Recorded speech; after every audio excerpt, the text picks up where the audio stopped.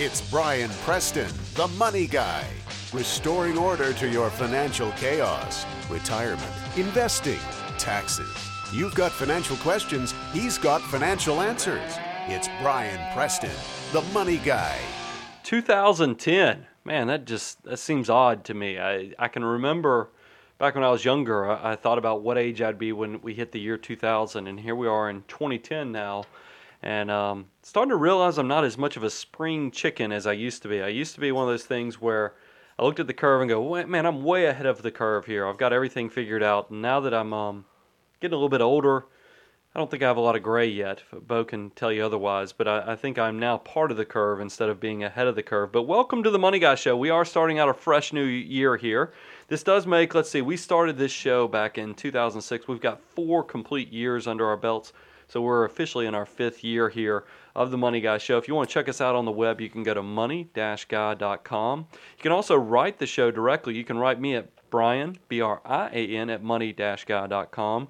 And I want to introduce, of course, my associate here at Preston and Cleveland. I got Bo Hansen. Bo, welcome to the new year. Happy New Year, guys. Hope all of y'all enjoyed the holidays. So I've had a lot going on, and I want to, because I know a lot of people I do this every year, a lot of people probably got new iPods, new iPhones, touches, whatever, MP3 player that might be helping them out with their music, and they're realizing, hey, besides music, there's also this great free resource that I can do called podcasting, and they can go download us. And I want to tell people, if you're brand new and you checked us out because maybe we're a featured podcast or you've heard word of mouth on us, welcome to the show. And what I'm trying to do here, the whole purpose of this show is, I call it my little Frankenstein project, is that I started doing this back over 4 years ago now, where I loved my gadgets, loved my iPod at the time. I've now progressed to the iPhone. And I just realized this was one of those new technologies that was very powerful. And I had I run by day, I'm not a broadcaster, is not my full-time job, but by day I am a fee-only financial planner down here on the south side of Atlanta. I'm a certified public accountant, a certified financial planner, and a personal financial specialist, which just means I'm a CPA that does financial planning. But I realized in my day job as a financial planner that there were a lot of people not being served.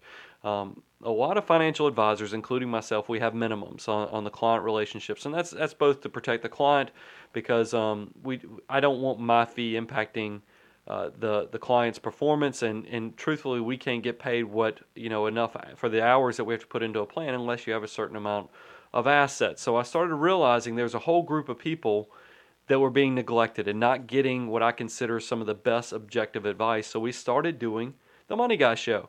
And I basically threw it up against the wall, started giving out free advice, and then what do I know? It was my own field of dreams as people started showing up and listening, and we've gotten more popular, and you guys are a big part of that. I truly appreciate your emails, because I couldn't do it without your emails. If you want to know what warms your heart, is when you take a few weeks off like we did for the Christmas holidays, as well as the new year, and then I get emails from you guys saying, hey, when are you coming back? We missed the show. That, I tell you, guys, thank you so much. You have no idea. I do read these emails, so it means a lot when you give us some attaboys. So it's not just always complaining, hey, Brian, can you change this? Can you fix this? Because, it is nice to get compliments from time to time. Also, we the iTunes comments, I think, help us out tremendously. So for all you guys that do that, thank you so much for doing that. So let's jump right in, because I know a lot of you guys, my good analytical listeners, kind of want the meat. They don't want a lot of this fluff, but I want to tell you what we're going to be talking about today, but then I also have to kind of backtrack and tell you what I've been doing for the last few weeks, because it is one of those things where I've missed you guys. I feel like I need to catch up and tell you what's been going on in our lives, both here at the firm as well as personally. And I can tell you what we're going to be talking about. When I'm going to ease back into the topics with looking at, got my my annual subscription to Consumer Reports, and in the February 2010 issue that just came out on their money section, they have a happy retirement 6 steps that work. And I know sometimes these numbered steps things can get kind of boring and mundane because they say the same thing over and over. It doesn't matter if you find them on Yahoo Finance, MSN, or Consumer Reports. But what I liked about the way Consumer Reports did it is that they actually included some survey data, meaning they actually went out there and interviewed a bunch of retirees to find out what made them happy or what were some of the differences. And then it even had some nice little boxes on the side that had little side notes that they had found when they did their research. So we're going to jump into that. Also, I've been reading, kind of immersed for Christmas. I've talked about this before, but I actually got it as a Christmas gift this year from my in-laws. Dr. Stanley, Thomas Stanley, the author for The Millionaire Next Door, he came out with a new book. I think that was September, October that he came out with that book. I mean, it's been a few months. But Dr. Stanley came out with a brand new book, and it's titled Stop Acting Rich and Start Living Like a Real Millionaire. Now, I will tell you, it's very similar to The Millionaire Next Door, except he goes a step further. What Dr. Stanley does is that, in The Millionaire Next Door, a millionaire is such a broad term nowadays. This is my words, not his, by the way. This is not written. This is just what I took out of it, so I don't want Dr. Stanley to get this and information and be like, God, I didn't say that. But this is what I take from it. I'm giving you my interpretation is that Dr. Stanley has recognized that being a millionaire is such a broad thing nowadays. Back when that Millionaire Next Door came out, it was a kind of a new novel idea to find out how millionaires live. But Dr. Stanley has probably even recognized that there's differences within the millionaire class, is that there's people who have over $20 million who make over $2 million a year that he titles the glimmering rich. You have the aspirationals, which are people who make good high incomes but not necessarily aren't wealthy. He goes into what makes the frugal millionaire. That's the person who doesn't make over $200,000, actually makes probably less than six figures, but still somehow is able to accumulate $1 million in their lifetime, which is a pretty incredible feat. He lays out their lifestyle, and what I like, it gets into all aspects of life. It even gets into the clothes you wear, the watches you wear, wine cellars, cars. I'm about halfway through the book right now, but I am just. It really has helped me to kind of, back up a lot of the ideas I have, and I think that's what books like this do. So I encourage you, go check it out. And I'll tell you what I'm hoping. I had talked to Dr. Stanley back in October, September. It might have been actually August, because I think it was before the book came out. I had written him, asking him to come on the show, not even knowing he had a new book coming out. And he actually wrote me back. He said, yes, he'd love to come on the Money Guy show after his new book was published. And I just have not followed up with him. So I'm hoping, because I wanted to be a good person who actually reads the book. I can't stand it when people do interviews and they actually haven't read the book, and you can tell they haven't read the person's book. So since I am such a big fan of Dr. Stanley's, I'm going to make sure I get this book read. I'm going to contact him and see if I can get him on the show. But I did want to kind of give you some insights. We're not going to devote a ton of time to the Stop Acting Rich, because I want to that's probably going to be a two-part show in the future where I'm going to actually give my thoughts on the entire book for a podcast, and then we'll come back for another podcast where we actually interview Dr. Stanley. So, but what have I been doing? I've been like you guys, probably visiting family. We traveled up to North Carolina to visit family out there. I know I have some relatives that listen, because it cracks me up that this podcast is not only extended to you guys out there listening, my relatives have started listening to this thing, because they all have iPhones and iPods and so forth, and it cracks me up that I have relatives out in Arizona that this is how they're keeping up with me. So I'll give a shout out to Scott and Grismar, as well as to Stacy up in North Carolina. I appreciate you guys listening. It makes me feel like maybe we're not, the distance isn't so far between all of us, but, and it was good to see you guys over the holidays. But we also I went on a cruise over New Year's, and that was great because I got to read a little bit of this book, because it's hard to get time to read a lot.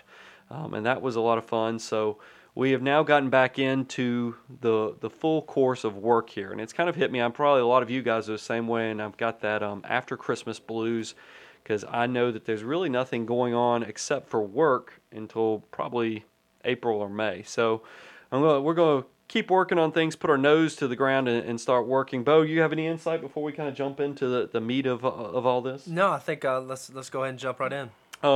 So just to review, we're talking about a happy retirement, 6 steps that work in the February 2010 Consumer Reports. And what makes this different is that, like I said, it goes into the survey. And what I thought was very interesting is they first start off the article talking about, 2008 was just dreadful, but then we had this nice comeback in 2009. And in that downturn of 2008, it goes in and talks about the median net worth decline was about 18%. And then it goes on even further, and it says, for those that are still working, talking about people who are quasi-retired, meaning that they've retired but they've gone back and worked a little bit, those people obviously are trying to make up some ground on their retirement, because they actually lost 30% in the downturn. So that shows me that these guys were a good bit more aggressive. So it's one of those things that that they're trying to make catch up ground, and sometimes when you take that risk, it's a double-edged sword. Is yes, you can make better returns, but you can also give some back, and that's where you see that difference between 18% on the entire group and 30% for those that are still working, and that's kind of led to some concern from a lot of these people that are in the retired, arena, or the quasi-retired where they're still working but have previously left where their primary career, and a lot of those 23%. Aren't sure they're going to be able to retire if they're still working. And then there's many others that are kind of concerned about the ability of their money to sustain them for many years to come. And that's a valid concern, and that's one of the things that why I think this is an important article, is because you can focus on what you need to do. And this isn't just for people who are older, who are getting closer to retirement. I think you can take a lot of cues and get a clue from a lot of these things that are said in here if you're younger, because it does mention 20 and 30-year-olds in this article and some of the steps you need to be doing as a young person to protect yourself. And I think this stuff is so important because I deal with it all the time, where people come to me who have great careers. And this kind of ties into that Stop Acting Rich book that I'm going to be touching on in a minute. But people who have great careers, make great incomes, and I actually am pretty excited about meeting with them because I hear what they do, and you think these people are going to have some assets that you can help them out with, and then you find out that they have a great income, but they have no retirement, no net worth, because they haven't been saving money. They've been living the life of buying now and then paying later, and they're on this treadmill where they look very successful, but nothing has really happened. And I think this all ties in nicely because it shows you the importance of starting early. As a matter of fact, one of the key things it has on the front page is it says satisfied retirees planned early and lived within their means. It goes on and it says only 19% of workers were highly satisfied with their retirement planning. Now, who do you think those 19% are? I'll go ahead and tell you who I think those 19% are. I think those 19% are probably listeners just like you guys. It's people who took a very active role in their personal finances. They didn't just let life happen to them. They actually took control, realized at a young age, hey, I need to start saving for myself because it's not going to be the government. I can't count on, some family member kicking off. I've got to do this on my own, so I'm going to focus on my personal finances at a young age. And that's where you see that 19% who feel very confident in their retirement. And I'm hoping we can give you the skill set. And I'm going to kind of add some things that hopefully will add value to kind of give you some clues on what you can do with your own personal finances. It goes on, it says 24% of full-time retirees told us that they had to stop working because they were made to. And that's one of the things one of the steps I'm going to talk about is that you got to make sure you have backup plans. And that's why you need to have a lot of flexibility and save early, is because you just never know what's going to happen. There could be health concerns. There could be, that they just decide at your office that you're not needed anymore. Nobody wants to talk about that, but that is something you have to kind of plan for. Bo, are you catching a cold over there? Because I'm hearing a lot of sniffing, coughing. No, I'm good. I am good. Just making sure you're holding up okay over there. So I want to talk about also something that I thought was very interesting. It talks about the discipline of saving and how that discipline can bear fruit over time. Because this made me think of my parents to a degree. It said, discipline bears fruit over time, our surveys confirmed. Those who began saving in their 30s had gains in net worth of almost $400,000 more than those who started in their 50s and 60s. And that kind of fits the common sense analysis. Obviously, the earlier you start, the compounding interest is going to work in your favor. It goes on, it says long-range planning allows more aggressive investing, and retirees who told us that they used that approach had a median net worth of more than $200,000 over those who were more conservative. And my point for bringing this up that kind of grabbed me was, and it even goes even deeper later into the article, is that just saving is the hardest part of becoming financially independent. I tell people all the time is as long as you can figure out the saving side, that's the hardest part, because that's the part that requires the discipline. But after that, you need to put that money to work. And I've given the story all the time of how my parents were incredible savers, and I think I've gotten some of my thriftiness from my parents and the great example they led for me. But I will tell you what I've learned from my parents is that they were great savers, but their only investment choice was always CDs. CDs were, until I got into the industry, my parents' only idea of investing was CDs. And then, oh, by the way, there was that one stop where my dad got, talked into by a cold call stockbroker to buy some stocks, individual stocks at were disastrous for him. But other than that, CDs were it. And, and all that buying that cold call stock that the stockbroker called with, all they did was affirm to my father, he didn't need to be doing anything in the financial markets, which was very disappointing because I've told you now the other side of the coin is my father-in-law. Now my parents as well as my in-laws probably were very similar on the income scale. Neither one of them were six-figure families, but my father-in-law did much better, and the reason is he discovered this great fund called the Fidelity Magellan Fund at a very early stage in his saving process, and that made a huge difference. So my in-laws had much more independence financially than my parents, not because they were saving anymore. It's just because that money, instead of them working with their backs, their hands, their mind, that money was out there working for them. So I thought that was very intriguing when I saw this part, that people who used a little more risk in their portfolio. Now, I'm going to moderate this a little later and talk to you about what I mean about risk. But those who did take a balanced approach where they didn't just go super conservative had net worths that were $200,000 greater than their peers who were just going conservative only. So I thought that was very interesting. Now, for my young listeners, for those in their 20s and 30s, the article goes on and it says the advice is pretty clear. Choose a career that has the potential for early financial success and find a job with a secure, defined benefit pension, or both if that job exists. Well, I have to interject. First of all, I do think, yes, try to find a career that has the potential for early financial success. And I think what that job is something that you're passionate about. If you don't just go chasing the money, because if you go chasing the money and do a career just because it pays well, I think you're going to be miserable. You really do need to look at your aptitudes and what you're good at in life. And if you have a passion for something, I think money really does follow. Without going on too much of a tangent, I can't help but throw it out there because I told Bo one of the things I heard this morning on today's show was that Simon Cowell was leaving American Idol. And I thought he said something very profound that kind of hit me in the gut, because it hit me exactly with what I think makes life work. Is that, and now realize he was offered supposedly $144 million to stay with American Idol. But his statement was, it is more fun becoming successful than it is being a success. I heard that on the Today Show, and it kind of hit me because I think that ties in directly with that whole going the road less traveled. I think that happiness, a lot of people think that rich people are just happy because of the money. I don't think that's the case. I think a lot of wealthy people are happy because they went that road less traveled, came out on the other side successful, and there's that sense of fulfillment, and the money is kind of a byproduct of that. And when you're happy and you're passionate about what you're doing, I do think that you can it kind of just all happens for you. I mean, that's kind of, as I mentioned, this podcast was just something we did because we had a passion for educating listeners, and I had no idea I was going to get a lot of clients all over the country from this. I went into this completely with a different motivation and then was pleasantly rewarded. So I want to just throw that out to you guys. So I do agree with this, that you need to have a career that offers potential for early financial success, but make sure it's something you're truly passionate about. Now I'll get back on topic and get away from the tangent. Bo, you want to add anything on that? Because I know we had talked about that briefly this morning. No, I think that hits it right on. I think because I'm seeing that now with some of my friends who got a job straight out of school, and then it was a job they ended up hating. Driving to work at 5 a.m, beating traffic, and then they're already done doing that a year, 2, 3 years later.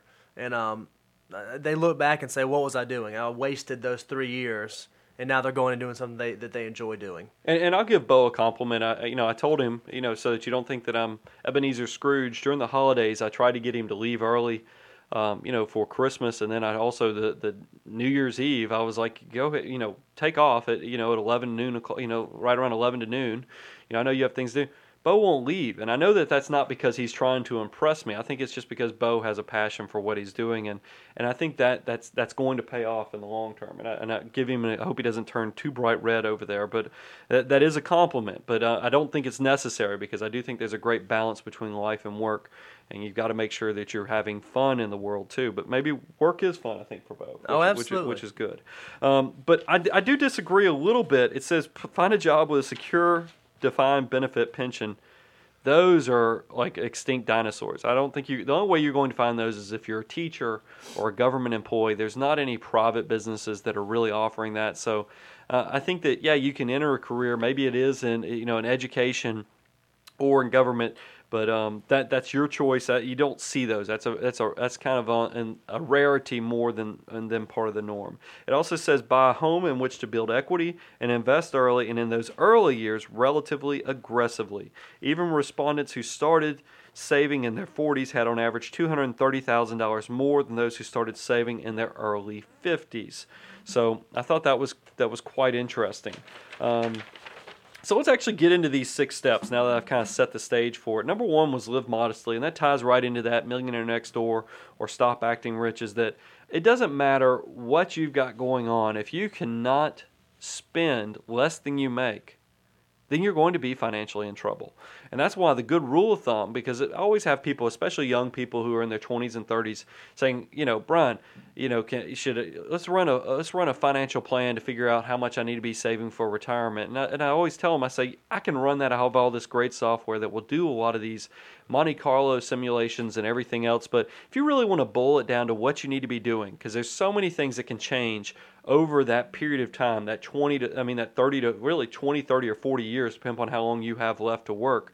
So many variables can change, and 1% is going to make such a dramatic difference that a lot of times those projections, they're going to give you a picture, but it's not something you want to basically set your clock to, because there's so many moving parts to it that you're really going to have a hard time saying, okay, this projection says I'm perfect, I'm going to be good with this forever. It doesn't work that way. So I think what you need to do is have kind of some guidelines of how you need to be living your life. And what I tell people, it used to be 10% was enough of your gross wages. And when I say gross, I mean before everything. I'm talking about before Social Security, before income taxes, before your health insurance. I'm talking about when you go in there with your boss or you're self-employed and you know what you make. That's your gross number. That's your big top of the line number. You need to, in the past, it used to be just 10%, but that 10% was because of those great pensions that we had. So you were just going to subsidize your pension. That was probably going to cover 60% of your wages anyway, and then you're going to have Social Security and that supplemental savings you had done with that 10%. Not enough anymore, because of the, let's say, the shakiness of the future Social Security system. With 2017, with it paying out more than it's taking in, there is some concern that what's going to happen. They're either going to have to raise taxes, which I think that will happen, or cut benefits, or do something of both. I think that really is an option. So you have to make sure that you're saving more. And that, somewhere between that 15 to 20%. And if you can get to 20%, maybe you get that next pay raise.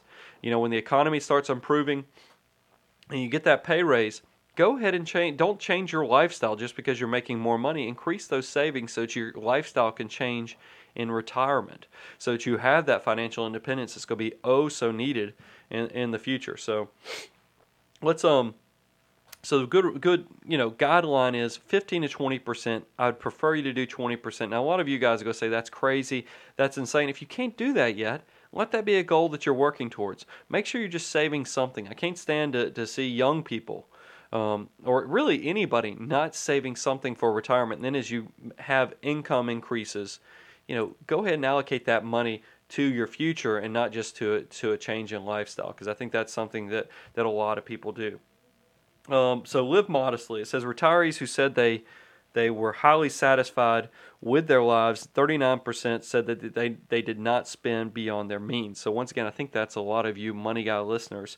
It also says create a budget using store-bought software such as Quicken or free online services such as Yodlee Money Center, and you can go find that at Yodlee.com. I'm actually a big fan. It's not in the article, but I'm a big fan, and I've told Bo about it. He's just not ready to take the plunge until he says I give him another big pay raise. But I use Paytrust. It's paytrust.com.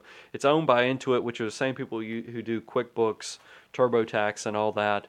I like it because it's a bill pay service, meaning that all the bills are sent directly to Paytrust. I have rules set in place where if my phone bill is under a certain amount of money, just pay it 5 days before it's due, and just send me an email telling me you're doing. That way you don't forget about your bills, and then it's great. Like yesterday, I've got my CD disc with all my bills the PDFs of actually the scanned in copies of the bills, as well as all the payments I made for the year, tell me that's not easy to run reports for income taxes when all that stuff is done. I pay somewhere like $11 a month. I think it's up to 12 or 13. If you ever figured out how much you spend on stamps each month, it pretty much pays for itself. I love it. Plus, it goes out there and communicates with your bank account. You can go, it's called Smart Balance, where you can get it, and it essentially balances your checkbook automatically because it knows which checks are outstanding. I used to be a huge QuickBooks fanatic. Well, Quicken fanatic. QuickBooks is more of a business thing, but Quicken, I used to input all my credit card transactions, all my cash transactions, and it was a lot of work. And as I've developed in life and now have children, a family that I've got to take care of, I just don't have the time to do that. When you come home, PayTrust has been a nice addition. Now, I get nothing for telling you that. I can't, if I can help somebody out there, I want to throw little tidbits out like paytrust.com. Also, it goes on, it says, number 2, maximize your savings. And I think this is ideal. It kind of very nicely rides on the back of what I just previously said about living early and then starting early for those young people. It says, saving too little was a regret of 27% of dissatisfied retirees. So over a quarter of the people they talked to, there were a lot of them having a little bit of that, only if I could have saved a little bit more. Woulda, shoulda, coulda. This is, don't let that be your mistake. Go ahead and make sure you're taking advantage of what's going on. And also, when these downturns happen, that's actually an advantage for you. You don't want to be buying in at all-time highs. It's kind of nice when things are getting beat up. I don't know what's going to happen to the markets completely going forward, but I can tell you that there's never a bad time to be saving for your future. It goes on and it talks about, even if you don't have a defined benefit plan, regularly contributing to your 401k, 403b, IRA, or other investment vehicles do pay off. And I'll tell you, I've said this, and I know all my longtime listeners can probably practically recite it, word by word. But if I set you up a table outside of your office and put some bags of money, and I said, hey, by the way, on your way home tonight, pick up that bag of money. That's yours to keep. Everybody out there listening right now would not walk out of that office without picking up that bag of money. But a lot of you guys are walking away from that money because you're not taking advantage of your company match. If your company offers a dollar-for-dollar match or 50 cents on the dollar type match, that is free money. That's rates of return that you're not going to get. You're crazy not to take advantage of that. So I would strongly encourage you to maximize your savings, including taking advantage of your employer's match. Don't you agree with that, Bo? Absolutely, 100%. Reduce debt. That's number 3. It says 38% of retirees owe $25,000 or more on their mortgages, but 74% of retired respondents who were free of major debt reported being highly satisfied with their retirement. So it seems like a lot of people, and I'll tell you, that's what we recommend. Before anybody retires, I would like you to be debt-free or as close to debt-free as possible, because in this I'm kind of giving away a little bit on number 6, but I say so many things are not just all about the numbers. It's also, there's so many things going on when you retire that it's not just about the analytical calculations. So being debt-free can definitely give you some peace of mind that is priceless. So I would encourage you to think about the debt, reduce debt. Debt-free retirees had a higher median net worth as well. Those with debt, if you think about people who are debt-free, their average net worth, according to Consumer Reports, was $843,000, compared to those who were carrying debt was at $717,000. It also says, in the current economic environment, accelerating payments of your mortgage can be a wise investment. So most certificates of deposit, bank accounts, and other safe savings vehicles are paying less than 2%. A lot of them are paying less than 0.25%. So make sure you're looking at that. Now, I'll tell you a little side story is that I had lunch with a developer probably about a month ago, and we were talking about, you can't help but do what I do for a living, and a lot of people will talk to you about personal finance. And we got somehow on the topic of debt, and I knew that he was, he's like most people in the real estate industry, is that debt is their friend. Leverage is what you want. And I mentioned to him that I'm on the path to try to be completely debt-free, meaning my house. Now, all my cars and all that stuff is already paid for. I use credit cards, but I pay them off on a monthly basis. But I do have a mortgage. But I'm in the process of I have a 15-year mortgage that I've actually figured out the amortization schedule to have it paid off within 10 years. And I shared this with this developer, and he told me he was like, really? He goes, I think why would you do that when you could go invest that money? And I know there's a lot of you out there that are probably thinking the exact same thing. But the way I look at it, and this is something that I tell to a lot of my doctors that are clients, as well as other people who have good incomes, is that when you have a good income, why do you have to swing for home runs? That's the thing, is that you're going to be successful unless you do something to screw it up. I mean, you as long as you do what I told you with saving the 15 to 20%, you pay down your debt aggressively, how could you not be successful unless you have done something so bad to foul it up? And that's what, and I told him, I said, I told this developer, I said, I have yet to find one person who, when they're describing to me the mistakes they made in their financial lives, who said, you know what, I screwed up. I paid off that debt so early. I shouldn't have done that. I should have invested. I have yet to find, and I'm sure that probably somebody's going to write me and say, Brian, I went out there and I mortgaged my house, bought Apple stock, and I've made a fortune, and I'm laughing all the way to the bank. But it doesn't work that way typically. I think there's a great peace of mind that comes with being debt-free. And if you have a high enough income that you can save for retirement, but still have some extra money, why not go ahead and aggressively pay down the debt too? And I know you go pass up, a lot of people would say you go pass up on that tax deduction.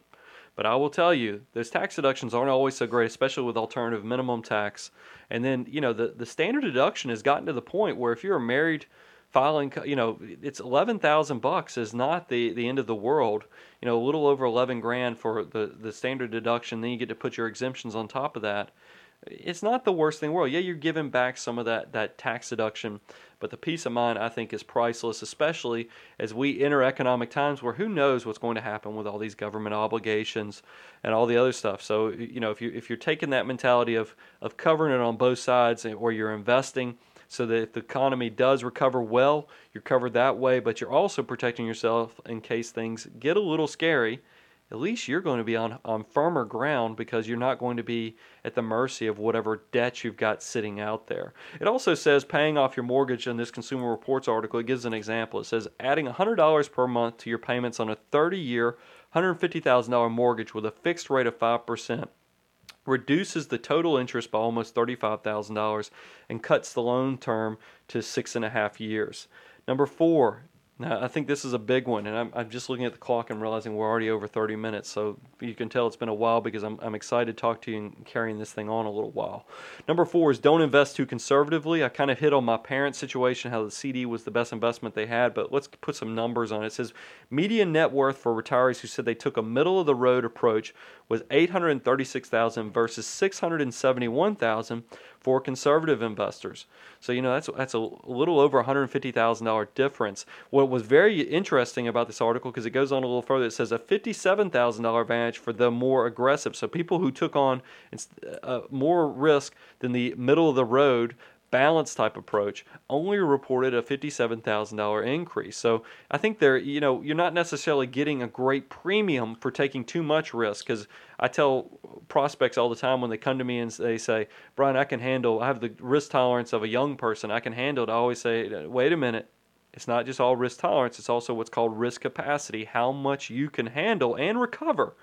Risk capacity talks about how much you can handle on the recovery. If it's going to take you 10 years to recover the money you lost because you took too much risk with your high risk tolerance, then you don't have the risk capacity if you're in your 70s. So you want to make sure, even if you can handle the risk, that you have an allocation that reflects your goals and the capacity for you to recover if you ever get into some bad situations. It goes on and it says number 5 is study your options.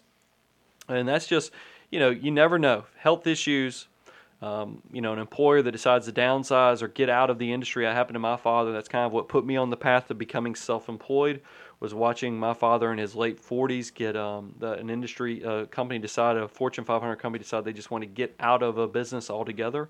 So they dropped what he was doing, and he had to go, essentially take a lesser job. And that was kind of hard for somebody who'd worked for a company for over 20 years. And then in your late 40s, when you're not feeling so marketable because you're hoping that you can stay and retire from that company. So you need to make sure you study your options. And that's where you need to look at health insurance and other things. I know there's a lot of discussion on that, but it says you can, for health care coverage, since that's going to be a big question for a lot of you, you can hopefully either get on your spouse's insurance plan, find a new job with health benefits, extend your own employee coverage under the COBRA law, which it used to be 18 months. Did that get extended?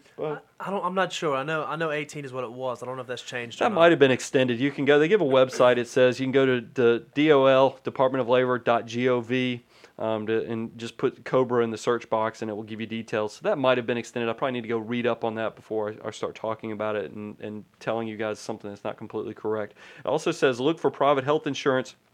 If you go the private health insurance route, try to get group coverage through professional or other membership associations.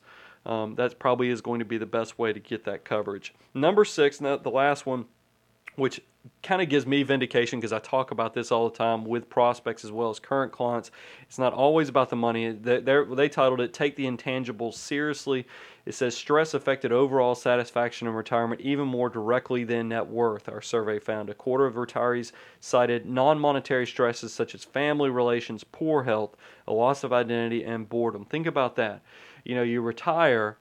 Before you retire, you feel like if you get in a situation, you can always work your way out of it. When you retire, you don't have that. You're kind of at the mercy of what's going on with the financial markets and your surroundings. So there's a lot of stress that comes with that. So definitely take into account the intangibles. It's not always about the analytical calculation. You need to take into account what you can handle. And that's why that whole debt-free discussion is so important. And then the last thing, before we just briefly, because we're already at over 30 minutes, is it has a nice little sidebar that says the case for diversification.